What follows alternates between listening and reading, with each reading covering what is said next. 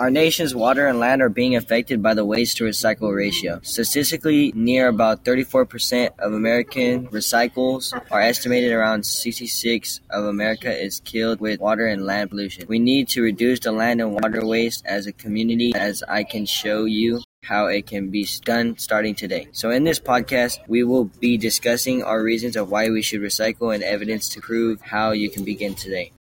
So first, I'm going to discuss the statistics. A great concern of mine is recycling, and generally is the most important, but recycling food is just as crucial, and recycling bottles and soda. According to recycling industry sources, it's estimated that less than 20% of aluminum PET food cans are recycled each year. Regular soda cans and aluminum is recycled 54%, which can still increase. But if you dig deeper, food cans is the essential principle of recycling. Food cans can harm the environment, take up space, which can be influenced. Therefore, recycling these can save animals' lives. We humans make an impact to society with 54% of common bottles in aluminum, but we can make an even bigger statement to citizens. We can start recycling food cans because it's more space we're conserving and making environment healthier than what it already is.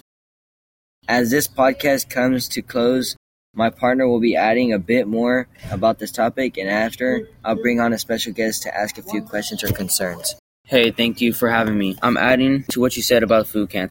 So recycling cans or food cans isn't said to be done by law.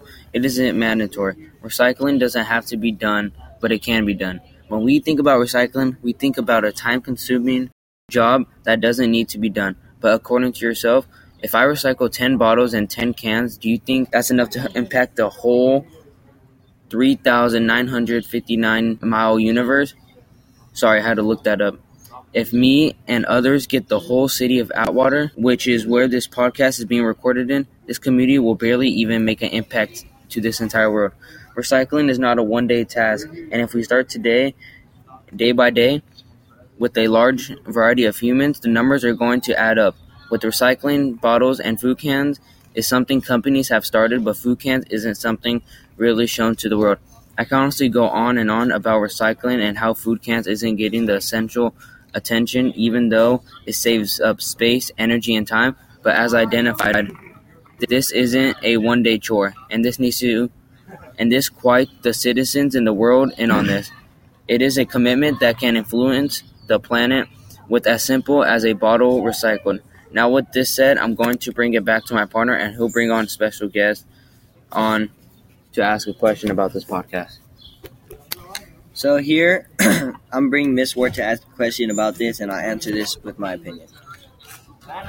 So, with all that you already said, I have one question and one question to ask. My first question is going to be, how did you start this all?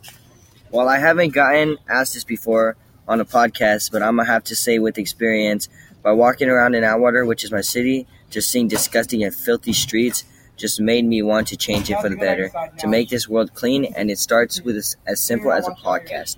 This podcast is coming to a close. Now, thanks for tuning in, and I'll see you in the next one.